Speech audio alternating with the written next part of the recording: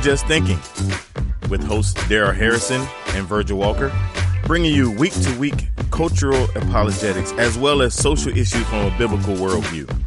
This is Just Thinking. Let's think. Welcome back. You're in for another edition of the Just Thinking podcast. I am Virgil Walker. And I'm Daryl Harrison. What up, Omaha? What's going on, my man? I don't know it, man. We got some thunderstorms rolling through the ATL as we record this episode. So if you hear some static on all of a sudden on your end, it's probably because I got shocked. Yeah. With all these electronics on, man, while it's storming over here. Dude, I hope not, man. We got a lot to talk about tonight, man. Gonna tee up a number of different things, man. And I'm excited as always to get back with you. Speaking of thunderstorms, man, again, bro, another week of stirring it up in the social media space, man. What in the world is going on? You know, I wish I could answer that question. Man, it's kind of like, I don't know, man. It's like, I don't know. You know, I dropped a blog article last week. Yeah. You got some people upset, man. Hey, man, I guess that wouldn't be me if I didn't upset somebody. I mean, you got folks upset, bro. And that's not by design, but no, maybe it is. Maybe it is. But so I dropped a new blog article last week. Tell everybody about it, man. What happened? Yeah, so the article's titled "The Misleading Language of the Social Justice Movement." Beautiful article, man. I shot it everywhere I could, anywhere I could drop it, man. I was dropping. It was a great article. Well, I appreciate it, man. I appreciate it a lot, Verge. And for those of you who may be listening, who may be new to the podcast, you can get to my blog at justthinking.me. That's just thinking. That's one word, .me. And so I dropped this blog article on May 13th, about a week ago. It's titled "The Misleading Language of the Social Justice Movement." And I use to sort of set the stage for the thesis that I present in that article, a quote made by Dr. Martin Luther King some 55 years ago, where he asserted that the 11 o'clock hour on Sunday morning is the most segregated hour in America. Yeah. So I had two issues with that, and you guys can read the blog article, and I'll flesh out my stance on that. Mm-hmm. And as we record this episode, that blog article has been shared over 500 times on Facebook, and I don't know how many times on Twitter. There's been a couple other Christian media outlets that have picked it up. Yeah. Some other non-Christian outlets that have picked it up. It's making the rounds for whatever reason, better or worse, I guess, depends on how you look at it. Yeah, no, I definitely think it's for better, because that's a statement, man. I can't tell you how many times I've heard it, and the assumptive language around it. I mean, it's automatically assumed to be true. It's automatically assumed to be problematic. It's automatically assumed that there's something that needs to be done. But for the most part, whenever it gets used, it's someone who's black who's using it as a weapon to wield against our white brothers and sisters. And so I without trying to give it too much away from the blog article, because I want people to go and check it out. It was well worth the read, well worth kind of what you walk through. Here's what I'm finding, man, is interesting. I recognize that one of the things that's great about the podcast, which is an offshoot of your blog post, is that people have a tendency, not if it's past 500 words, people don't normally read. But what's been interesting to me to witness is folks are getting through your articles, even to the point where they're having to write refutations to it. So you know that they're reading it, and that's a good thing. Yeah, and that is a good thing. And word count is something that I don't really concern myself with. I don't mean to sound brash or anything like that, but it's that's why it's titled the blog "Just Thinking for Myself." I kind of write for myself. And I write stylistically. I write via word count, regardless of what the elements of the blog article are. I write what I am convicted the Lord gives me to say, regardless of how brief or how lengthy the article might be. So that being what it is, I'm very appreciative of folks who take the time to read it. Yeah. Not every blog article is as lengthy as this one is, but it depends on the content. Mm-hmm. It depends on the subject matter and the context. Yeah. So those two factors play a part in every blog article I write. Sometimes articles are more technical than others. This was a very technical, very academic article. It is not for the faint of heart. It is one of those articles. I hope with everything I write, and even every episode of the podcast that we do, we challenge people to think through some things. But yeah, this article is not one that you're going to be able to just sit back, and chill with. This is going to challenge you to really take your time and read it and digest it. And, I don't write for disagree or agrees. That's not why I write. Right. But to your earlier comment, I was convicted by the fact that it's not just that folks take Dr. King's statement as fact. They take it as fact as if that's not supposed to be the case. So what I mean by that, they take his statement that the 11 o'clock hour is the most segregated hour in America as if that's not supposed to be the case.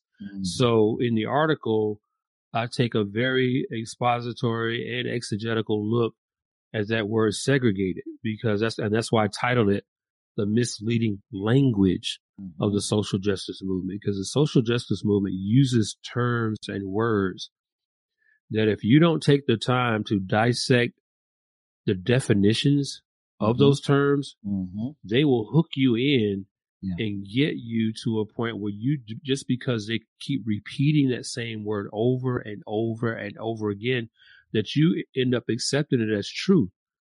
But, we can't do that. We must be like the Bereans. We must search the scriptures to see if these things are so. Absolutely. So and I say this in the article, no disrespect to Dr. King or to his legacy, but there are certain people within the liberal, Black, socio-political populace that are like Teflon. And Dr. King is one of those people. He's like Teflon. You're not supposed to throw anything at him, because and when you do throw something at him, it doesn't stick. So that's why I call him. He's kind of like Teflon. Well, I'm not challenging Dr. King personally. I don't even remember the man, to be honest with you. I've read about him, studied him, as we all have. But he's not above an objective biblical critique. Absolutely. Of some of the things that he said. So the article, as you read it, you'll understand that it's less about him and more about the veracity of what he said. Was that true then? Is it true now? Right. I love what you said. And you think about it, the Bereans were examining the scriptures based upon the Apostle Paul. And if the Apostle Paul can stand the scrutiny of the scriptures, I'm very confident that anybody else at that next level can as well. Yeah. Well, let's hope so. Anyway. Yeah. Right. Yeah. Absolutely. Yeah. So go check out the blog. It's justthinking.me. The latest one is The Misleading Language of the Social Justice Movement. I'll say this too, Daryl, and I try. I know I'm your wingman. We kind of go back and forth, and I try not to get in interview mode with you. I try to have us kind of free flow back and forth, but I do want you to kind of tee up for the listeners your thought process about it. And I know that we're trying to apply biblical truth, but what was the thought process behind the podcast, behind going from blog to podcast with regard to kind of the foray of what you're trying to do? Well, to be honest with you, I don't know that there was a formal or structured idea behind the podcast. Are you speaking specifically, Verge, about this blog article or? Yes, with the blog article in particular.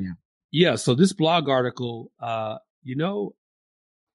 don't know, and I'm not being, I'm not avoiding the question, but I don't have a format or a strategy around when I write and what I'm going to write about. So I know a lot of bloggers may keep a calendar. Sure. And they may keep so they'll say, well, I'm going to try to write a blog every 2 weeks or every month, whatever their frequency is. But for me, my ideas come very infrequently. There's no pattern. So when the Lord gives me something to write about, I'll take it on. And I've been recently reading the book by Dr. John Perkins called One Blood, in which Perkins quotes and cites the very same statement that Dr. King made in 1963. He espouses that same thing. So I'm just reading the book, and I come across where he sort of signs off on that assertion that Dr. King made, and words just start being tossed around in your head, and you just get a little bit of that sort of investigative mindset about you, and say, hey, wait a minute, that's what I call bumper sticker theology. Bumper sticker theology is kind of like little pithy quotes and sayings that may sound good, look good on a bumper sticker or a T-shirt, but is it really true? Right. Is it really biblically factual? Right. Is the truth being put forth in the statement, in those words that make up that statement, are they founded in Scripture? Right. So that's kind of where this blog post came from. So it wasn't anything structured or formal, nothing that I've been contemplating for a long period of time or anything like that. If you're a follower of my blog, it may be months between blog articles, but that's because I only write when the Lord gives me something to say. If the Holy Spirit doesn't convict my heart to write something that's worthy of Him, I'm not gonna write. And however long there is between blog articles, that's just what it is. Yeah. I don't get paid for any of this. I don't have paid supporters, paid advertisers, or any of this. So this is totally on me. And as the Lord gives me something to write, I'll write about. Like right now, Virg, as I talk to you right now, I don't know when my next blog article is going to come out. Gotcha. I think that's good. I think that's good for folks to know kind of how you write, what that's like. I know that for what we do on the podcast, the whole thought process is kind of based upon the blog. This is kind of an extension of that, and so wanted people to kind of know what that looks like. We're definitely applying biblical truth to social, cultural, political, and theological issues in our world. We're talking about those things on a weekly basis.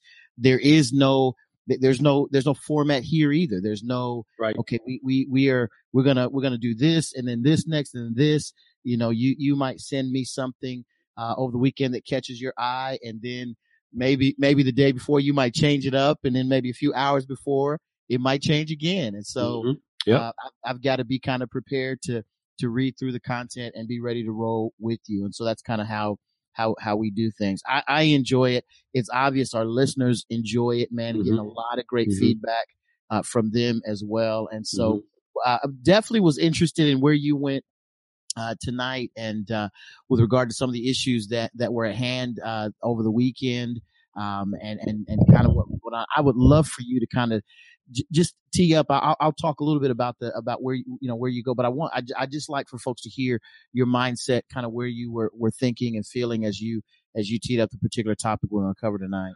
Yeah. So I appreciate you swinging it over to me, Virg. And so what we're going to talk about tonight is an article, or a topic rather, that I hadn't planned on talking about, to be honest with you. Now I can give you a little more background on why this topic is being dealt with on the podcast than I can about, where I was coming from with the blog article. And we're going to talk about tonight the recent mass shooting at Santa Fe High School in Santa Fe, Texas, a few days ago, where I have to say allegedly, because he has not been convicted of any crime at this point, where allegedly a 17-year-old Demetrios Pagortzis, and a student at Santa Fe High School, allegedly shot and killed 10 fellow students, and another 10 were injured, from what I understand, as we record this episode.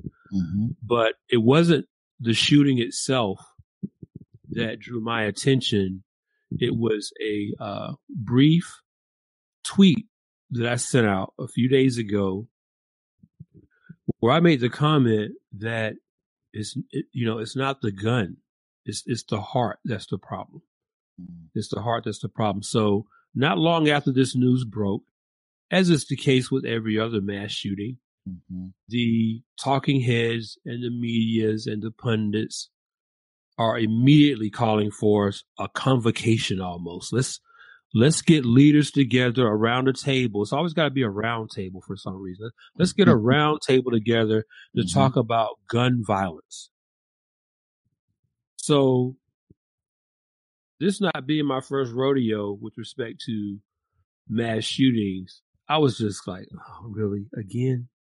Right. Again, this is the same old regurgitated, repeated response when something like this happens. What are we going to do about the guns? So the default is always to blame the guns. Now, so that's kind of what got my dander up a little bit, because it got a bit frustrating to me for people continue, and I'm including some Christians here too, to continue to ignore what the real problem is. Right. So I thought it would be interesting for you and me, Verse, to spend some time on this, and let's confront what the real problem is. Now, whether people want to accept this or not, that's not my concern. Right. But the Bible addresses gun violence. It addresses gun violence. And what I want to do is talk about this again. And I say again because back in 2015, I wrote a blog article in response to the mass shooting that occurred in San Bernardino, California. It was in December 2015. I wrote an article. I titled it, "The Fallacy of Gun Control as a Means to Behavior Change." Again, you can go out to my blog at justthinking.me. The search window is all the way down at the bottom. So when you get to the homepage, scroll all the way down, just type in fallacy. That's all you have to do is type in fallacy, and that article will pop up. Yep. You can read it. But my thesis in that piece was, again, to argue that guns aren't the issue. And I used a song from back in the 70s, a song that was recorded by Earth, Wind, and Fire called "That's the Way of the World." Right. And the chorus in that song goes like this. The lyrics to the chorus read this. It says, "That's the way of the world. Plant your flower and you grow a pearl. A child is born with a heart of gold, but the way of the world makes the heart grow cold." That's the way of the world. Plant your flower and you grow a pearl.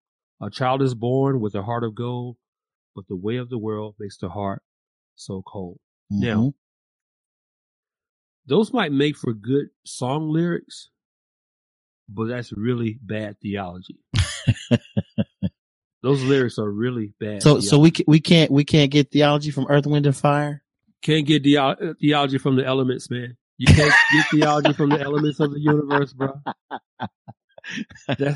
You can't get that, man. You can get a good groove on now. Right. I mean, you're gonna, based upon this. First of all, I thought you was gonna sing a little bit. Nah, bro. And so I was like, now he gonna go Earth, Wind, and Fire on us. We taking this podcast to another level right here. Nah, I can't. I thought about it for a second, but I said, nah. I said, they ain't ready, Verge. Here's the crazy. I could tell in your voice just a look. You had a little pause. I said, "Is he gonna do it? Is he gonna do it?" I was on the precipice, bro. But hey, I'm still getting fan mail from singing the 12 ethnicities of Christmas. I know you are. I know you are, man. That's why I was thinking, is he gonna do it? Is he gonna do it? Man, only a little at a time. Baby steps, Verge. I get it. Oh yeah. So those are great song lyrics, but that's bad theology. Yes, sir. It's not the way of the world that makes the heart so cold. It's the other way around. It's the heart that makes the world cold. You look at a text like Ezekiel 36, verses 26 and 27, where God says, "Moreover, I will give you a new heart and put a new spirit within you. Yes. And I will remove the heart of stone from your flesh and give you a heart of flesh.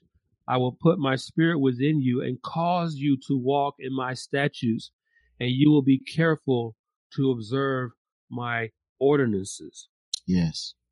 So contrary to what the elements of the universe saying, no, it's not the way of the world that makes the heart cold. It's the other way around.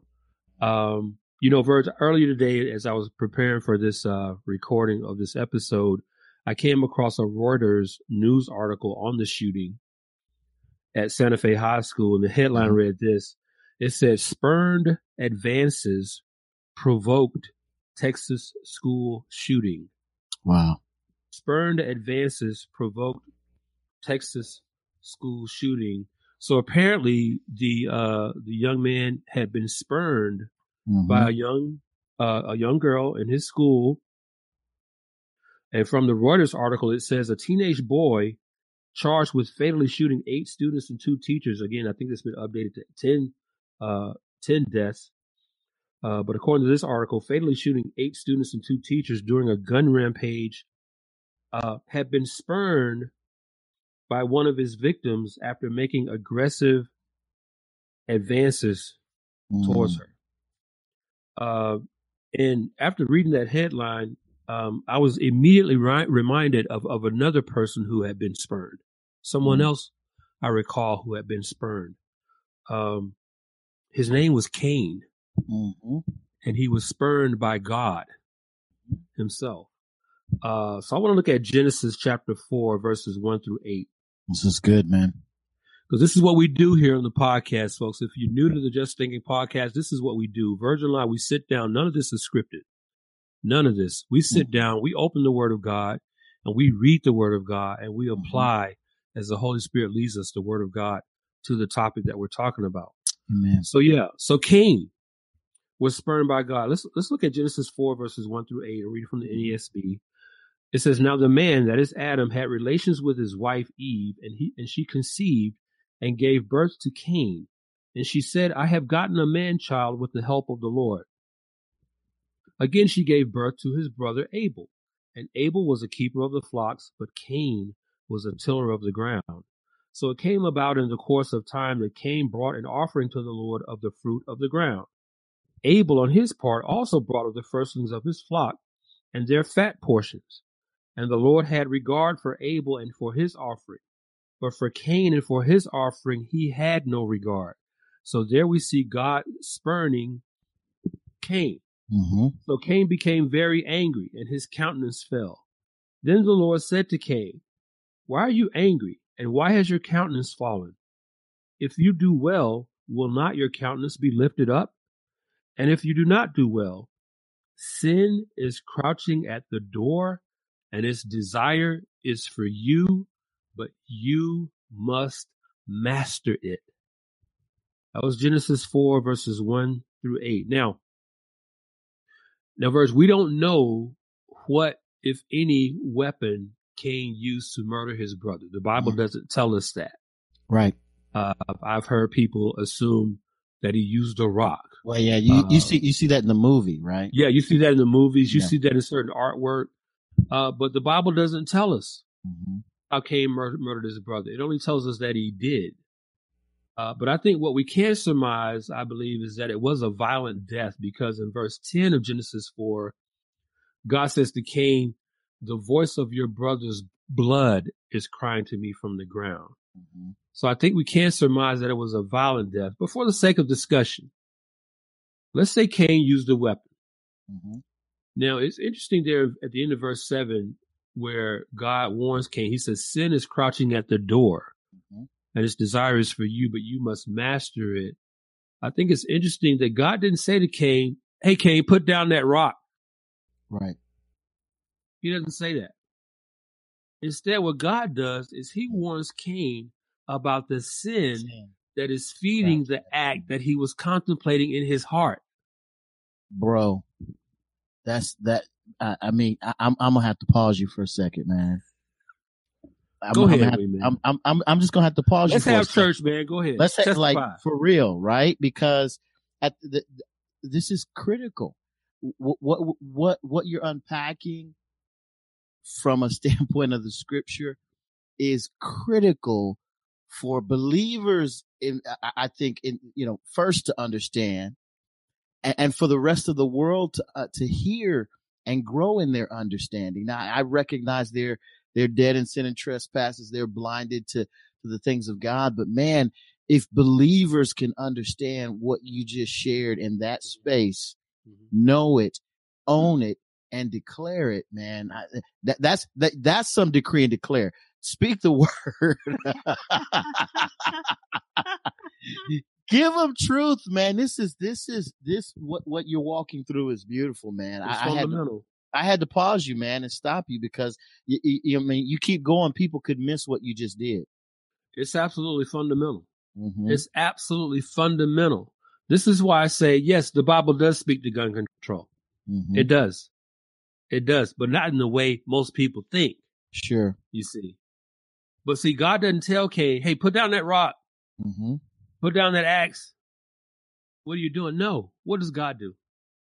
He warns Cain against the sin attitude, the sin nature that's feeding the act that he's contemplating committing in his heart. Now, consider further, okay, at this point, there was yet no law against murder. Mm-hmm. There was no law. That doesn't come until much later in Exodus chapter 20. Right. And yet the act was nonetheless being contemplated in Cain's heart. So what does one say to Cain in that situation? Now, there's no law. No law against murder. So what do you say against Cain?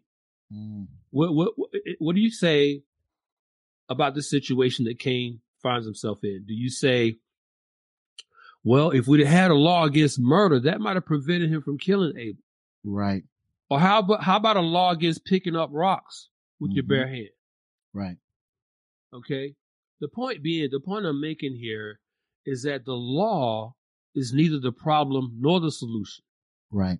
So we have folks who would argue today on both counts. They would argue that the law is the problem because the existing laws are insufficient. Right. So with the existing laws being insufficient, they argue for more laws. So in that case, in that situation, that logic argues that the law is both the problem and the solution. Mm-hmm. But see, God didn't see it that way. We break laws because it's in our nature to break laws, even when there's no law. Right. God warned Cain about the sin that was feeding the intent behind the act that he was contemplating in his heart. That's where we have to go with regard to this shooting and any other sinful act of violence that is committed. So it's not just mass shootings. It's not just mass shooting. I hear people, and it's funny to me, Verge, not funny, ha, but it's just funny, ironic to me that when a single person is murdered, you don't hear these clarion calls for gun control. Now, the person is just as dead. Sure. They're just as murdered as when 10 people or 20 people are murdered. They're just as dead. Mm-hmm. But it's only when there's mass murders that people come out of the woodwork saying, oh, we have to have gun control. That's about as non sequitur a phrase I've ever heard. To control a gun. And just to make my point a little clearer, Verge, where I'm sitting right now, talking to you here in real time, I'm about 10 feet from a weapon that I keep here in my house. Sure. It's a Taurus 380 semi with a 10-round clip. I'm about 10 feet from it right now. Right. Now, am I controlling that gun from where I sit? No. Yet and still, that gun's not doing anything to anybody right now. Right. Not doing anything to anybody. Now, I'm going to try to make this point later on as we continue to dialogue about this. But the point is, it's not the weapon. It's not the gun. The gun is an inanimate, non-autonomous object. It only does what it's designed to do when it's affected by some force outside itself. Right. This is exactly the same thing God is talking about in Genesis 4. The sin nature is that thing that affects our actions and makes our actions, our sinful actions, efficacious. So in that sense, again, going back to the sin nature is where we want to be at here. It's not the act. It's what feeds the act. It's what serves as the impetus for the act. Absolutely. That's what people don't want to talk about. So in that regard, I think John Frame in his systematic theology made a brilliant point here. Come on. Frame in his systematic theology in the section on man's original goodness.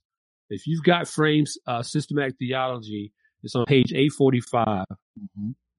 We're going to park here for a minute because I think Frame, man, this one's, if you're a baseball fan, this would be a fastball right down the middle of the plate. So Frame writes this. He's talking about man's original goodness. He says this. He says, following each stage of creation in Genesis 1, God gives a positive evaluation of what he has made. It is good. Genesis 1, verses 4, verses 10, verse 12, verse 18 through verse 21, verse 25, and verse 31. The last of these verses, Frame says, the last of these verses includes the entire finished creation, including man. Good is the broadest possible term of approval. There are, of course, various kinds of goodness. There is teleological goodness, that is, usefulness for some purpose, as when we speak of a good hammer or a good tomato. There is aesthetic goodness, which in turn can refer to beauty or aesthetic technique or any number of other factors in a work of art. There is also moral goodness, applied to persons who have obeyed God's commands and therefore deserve God's blessing. Scripture applies the vocabulary of moral goodness to persons, acts, and attitudes. A hammer may be teleologically good, but it does not obey God's moral law so as to merit God's blessing. So it cannot be described as morally good. Moral goodness is a personal quality applying only to human beings, angels, and to God himself. Now, here's the thing, Verge. In the same way that Frame says a hammer may be teleologically good, but not morally good, so it is with a gun. Absolutely. Or any other object that can potentially be used as a weapon. Sure. A gun may be teleologically good. That is, it may be good in the sense that it serves a certain purpose, whether that purpose is good or evil. Right. But a gun in and of itself is not a moral agent. Man, what you said is so critical again for our understanding, and here's why. The opponents of the right to bear arms, those who are opposed to this point of view, are ascribing a morality to an inanimate object. Exactly. They're ascribing a moral bad, a moral negation, a moral negative to an inanimate object. And so what you just shared from Frame Systematic is important for us as believers to understand as we listen to and dissect the language. It goes back to the article that you wrote about the misguided language, the misused language that happens in the social justice movement. They're using words like good or bad or control or to mean one thing and they're misapplying that word in most instances. And so I think what you just unpacked for our listeners is critical for all of us to understand. It's absolutely fundamental. And you're absolutely right. They're imparting to an inanimate object animate characteristics. Okay. And it's like I said in the Blark article on the fallacy of gun control. What gun control, and you're absolutely right, Virgil, what gun control advocates apparently fail to realize is that a gun doesn't have a heart. A gun has no soul. It does not feel. It does not think. It does not love. It does not hate. It cannot conceive of ill intent. Now, you and I are capable of all those things, Mm-hmm. which is exactly why God warned Cain the way he did.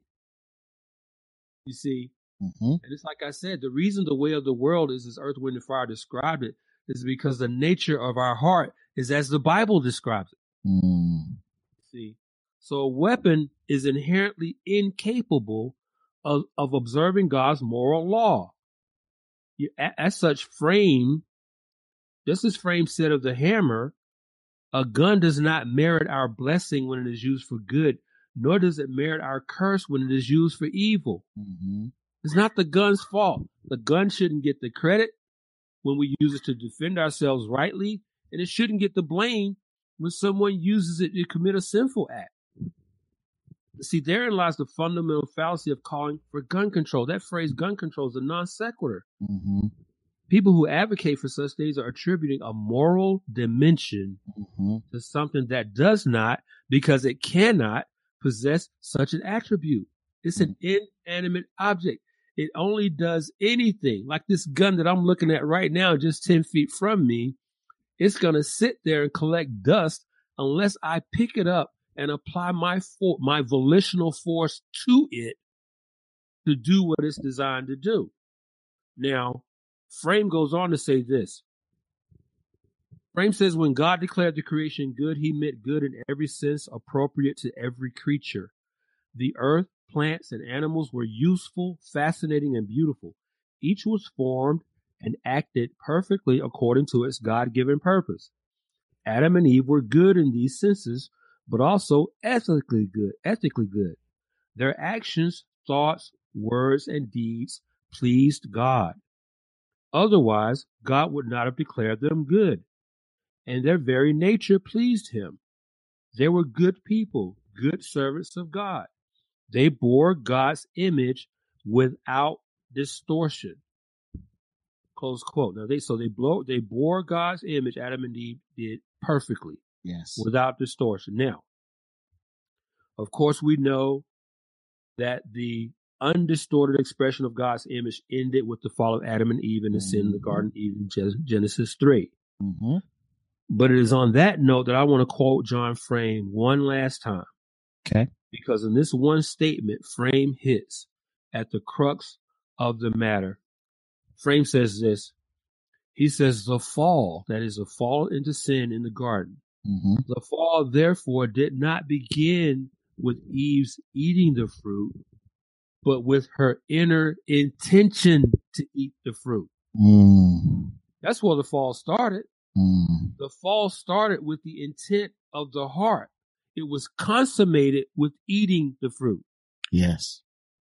But it was precipitated. It was initiated by the intent in the heart to eat of the fruit. Mm.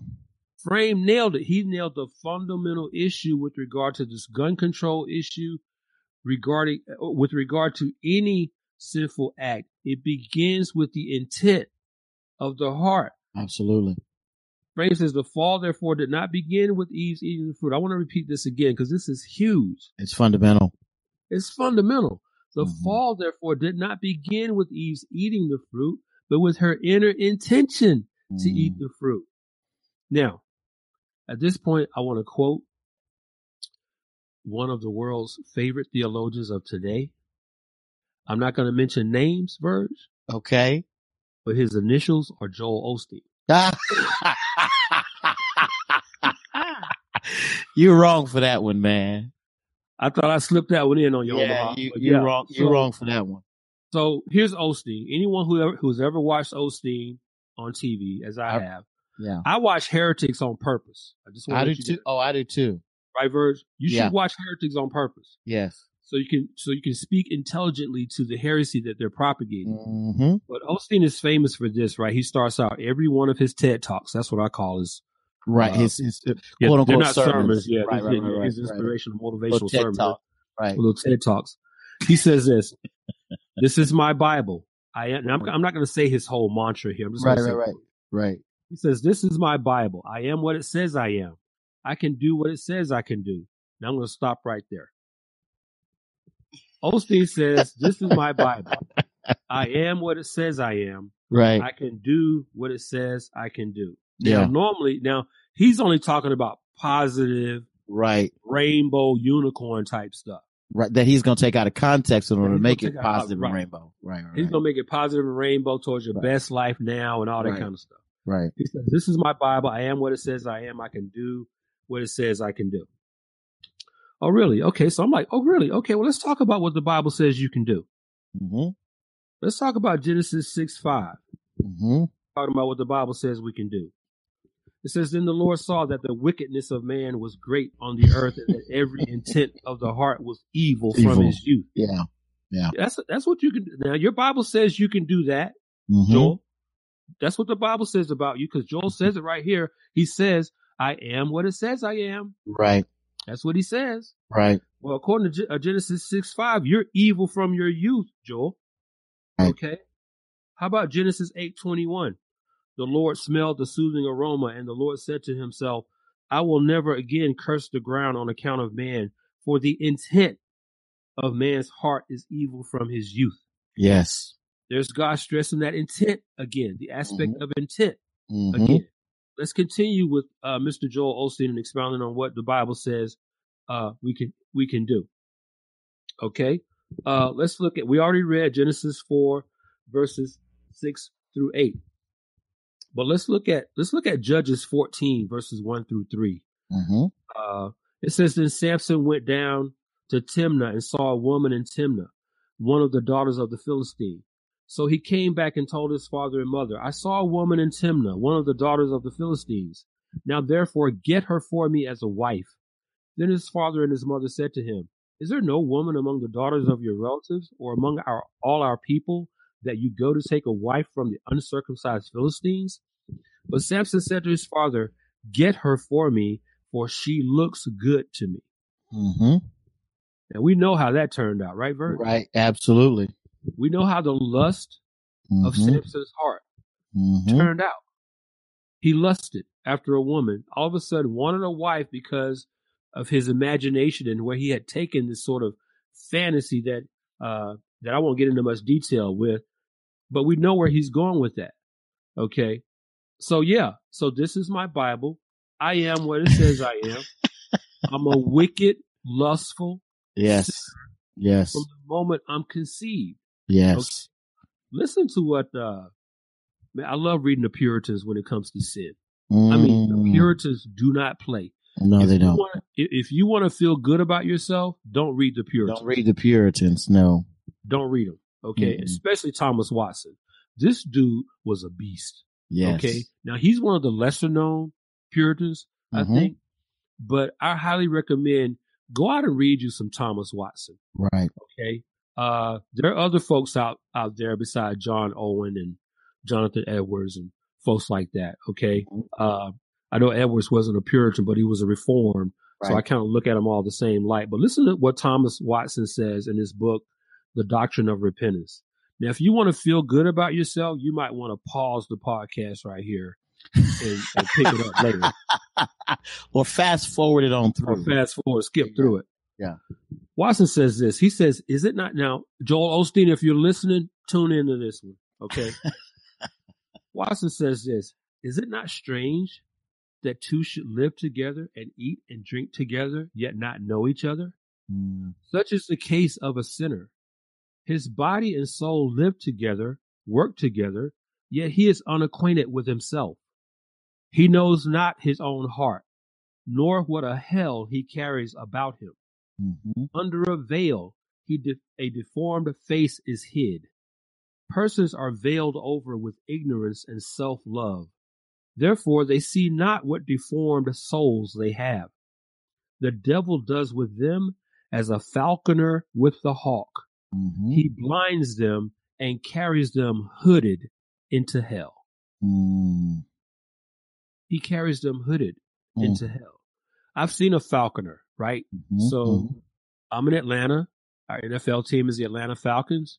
Before kickoff of every home game, you'll see the falconer walk in with this huge falcon on his forearm. The forearm is protected with a thick leather sleeve. And the falcon itself has blinders on. Yes.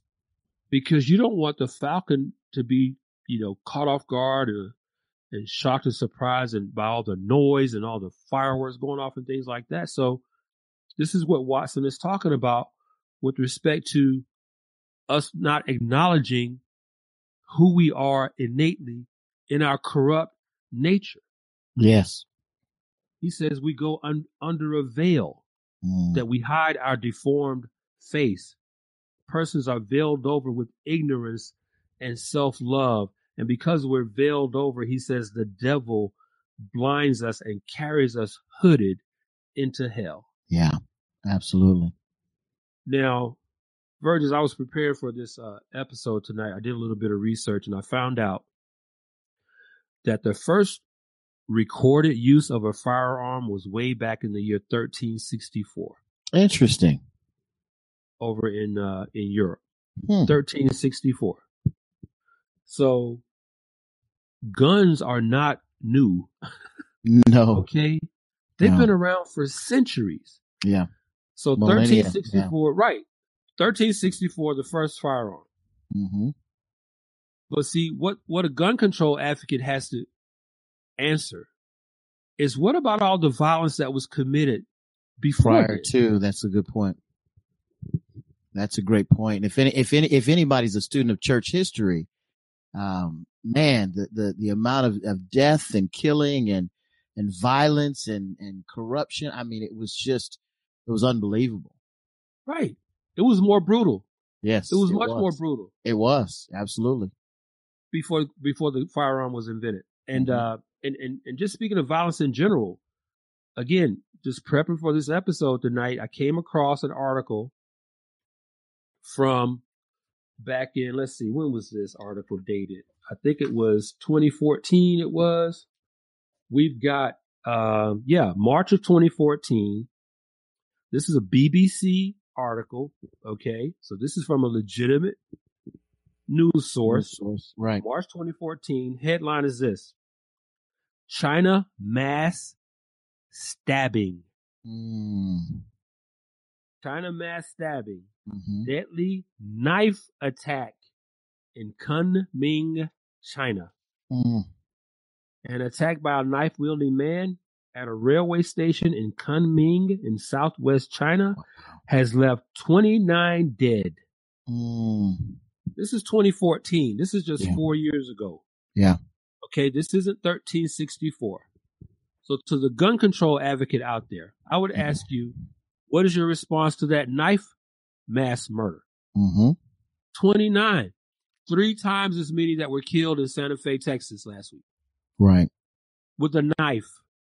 Do we ban knives? No. And again, I think the point that you continue to consistently make goes back to it's not the morality of an inanimate object. Right. We can't ascribe a moral behavior to an inanimate object. We've got to go back and look at the man. And I love what you said. At the end of the day, it's about calling the issue what it is. And the issue is sin that is germinated and conceived in the heart of mankind. And I want to touch on 2 verses, man, that I thought you'd get to. Go ahead, based upon your article, man. You've got in there Mark 7 verses 20 through 23, where Jesus is saying that which proceeds out of the man that is what defiles the man. For from within, out of the heart of men, proceed evil thoughts, fornications, theft, murderers, adulteries, deeds of coveting and wickedness, as well as deceit, sensuality, envy, slander, pride, and foolishness. All of these evil things proceed from within and defile the man. I don't know how much more clear it can get than that. You've got Paul, and as he's writing to the Christians in Rome, and he tells them in Romans chapter 3 verse 10, as it is written, there is none righteous, not even one. There's no one who understands, no one who seeks God. All have turned aside. Together they have become useless. There is none who does good, not even one. Not even one. Not one. Yeah. And Ecclesiastes 7:20 kind of echoes that same point. Ecclesiastes 7:20 says, "Indeed, there is not a righteous man on earth who continually does good and who never sins." So the bottom line, if no one takes away anything else from listening to this episode, is that the problem is our sin nature. The problem is us. It's not the guns. It's not the knives. Listen, there have been people who have been smothered to death using a pillow. Right. So I could use that argument to say, well, Virg, you'll probably sleep on a murder weapon tonight. Right. But so the problem is intent. The problem is the heart. The problem is the motive. Just as with this 17-year-old young man who allegedly murdered 10 people, 10 of his fellow students, injured another 10. We don't know how many of those injured 10 are going to survive. But again, fundamentally, the issue is our nature. It's our heart. This is why we read at the top the text from Ezekiel 36. And again, I'll just point out a couple more verses here. In Ecclesiastes 9:18, Isaiah 6:5. What does Isaiah say? Isaiah says, "Woe is me, for I am ruined, because I am a man of unclean lips." Yeah. He's talking about his own nature there. In Luke chapter 5, what does Peter do when he encounters Jesus on his boat after the miracle of the fishes? Peter says this. He says, "Go away from me, Lord, for I am a sinful man." I'm a sinful man by nature. That's who I am by nature. Now, I know we're getting close to time here, but I want to wrap up with something that is really burdening me about this whole topic of gun control, but specifically with respect to what happened last week in Santa Fe, Texas, at Santa Fe High School. And I want to kind of flesh this out a little bit, because there's two there's two tracks that I kind of see this issue traveling on. Number one, again, was the fallacy of thinking that guns are the problem. Number one. But a second track I want to get on here is much more important, and that is this. This is a cry, a plea to parents to please teach the gospel to your children. Come on, man. Please teach the gospel to your children. Yeah. And I say that because I think as parents, especially today, with all the other attentions and distractions and priorities that parents have, we assume that because our children are children, that old phrase, they've got their whole life ahead of them, comes to play. Right. We send them to school. They come home every day. We send them to school every day. They come home every day. They do their homework every day. They clean their room every day. They do whatever they do every day. They play their videos so we get into that routine, and we get lazy.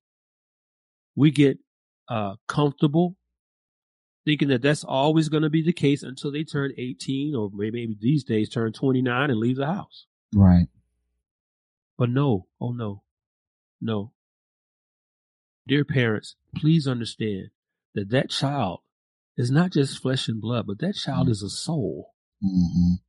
From the moment that child was conceived in the image of God. And what I like to say here, Virg, is that from the moment we're conceived, we actually begin to die. Yeah. That moment you're conceived, each of us begins from conception. We begin a journey into eternity. You're going to live forever at that point. Yeah. But parents, please share the gospel. Stop taking your children's spiritual destiny for granted. Your child is going to die someday, unless the Lord returns first. You had at least 10 parents now who sent their children to Santa Fe High School thinking they were going to come home like they normally do every day, and they didn't. Right. Now they're planning funerals. Yeah. They're planning funerals instead of graduations. Yeah. They're planning funerals instead of sending them off to college. They're planning funerals. They're burying children instead of marrying them. So please teach your children the gospel. And I want to end with this verse. I want to read Ecclesiastes 12 verses 1 through 6. This is a plea to parents out there to teach the gospel to your children, because they are souls that you want to know Jesus so that they can spend eternity with him. Listen to Ecclesiastes 12 verses 1 through 6. The writer writes this. He says, remember also your Creator in the days of your youth, before the evil days come and the years draw near when you will say, I have no delight in them. Or before the sun and the light and the moon and the stars are darkened and clouds return after the rain, in the day that the watchmen of the house tremble and mighty men stoop.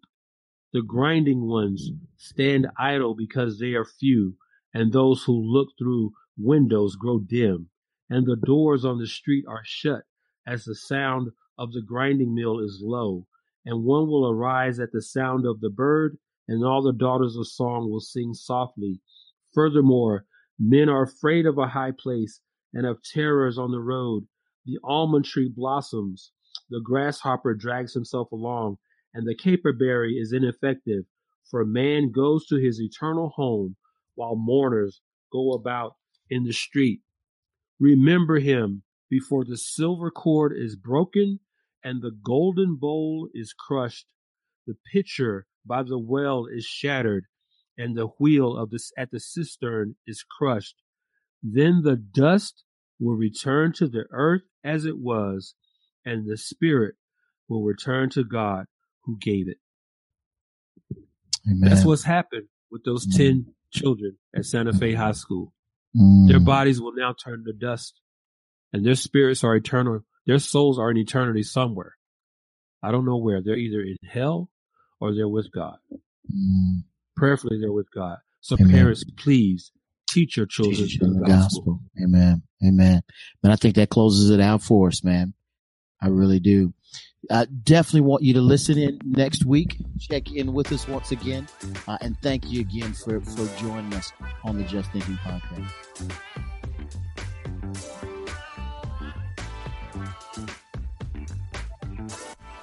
Thank you for tuning in to Just Thinking, a podcast brought to you by the Bar Podcast Network. You can find all of Just Thinking episodes at www.thebarpodcast.com. Tune in next week to another edition of Just Thinking, and remember, let's think.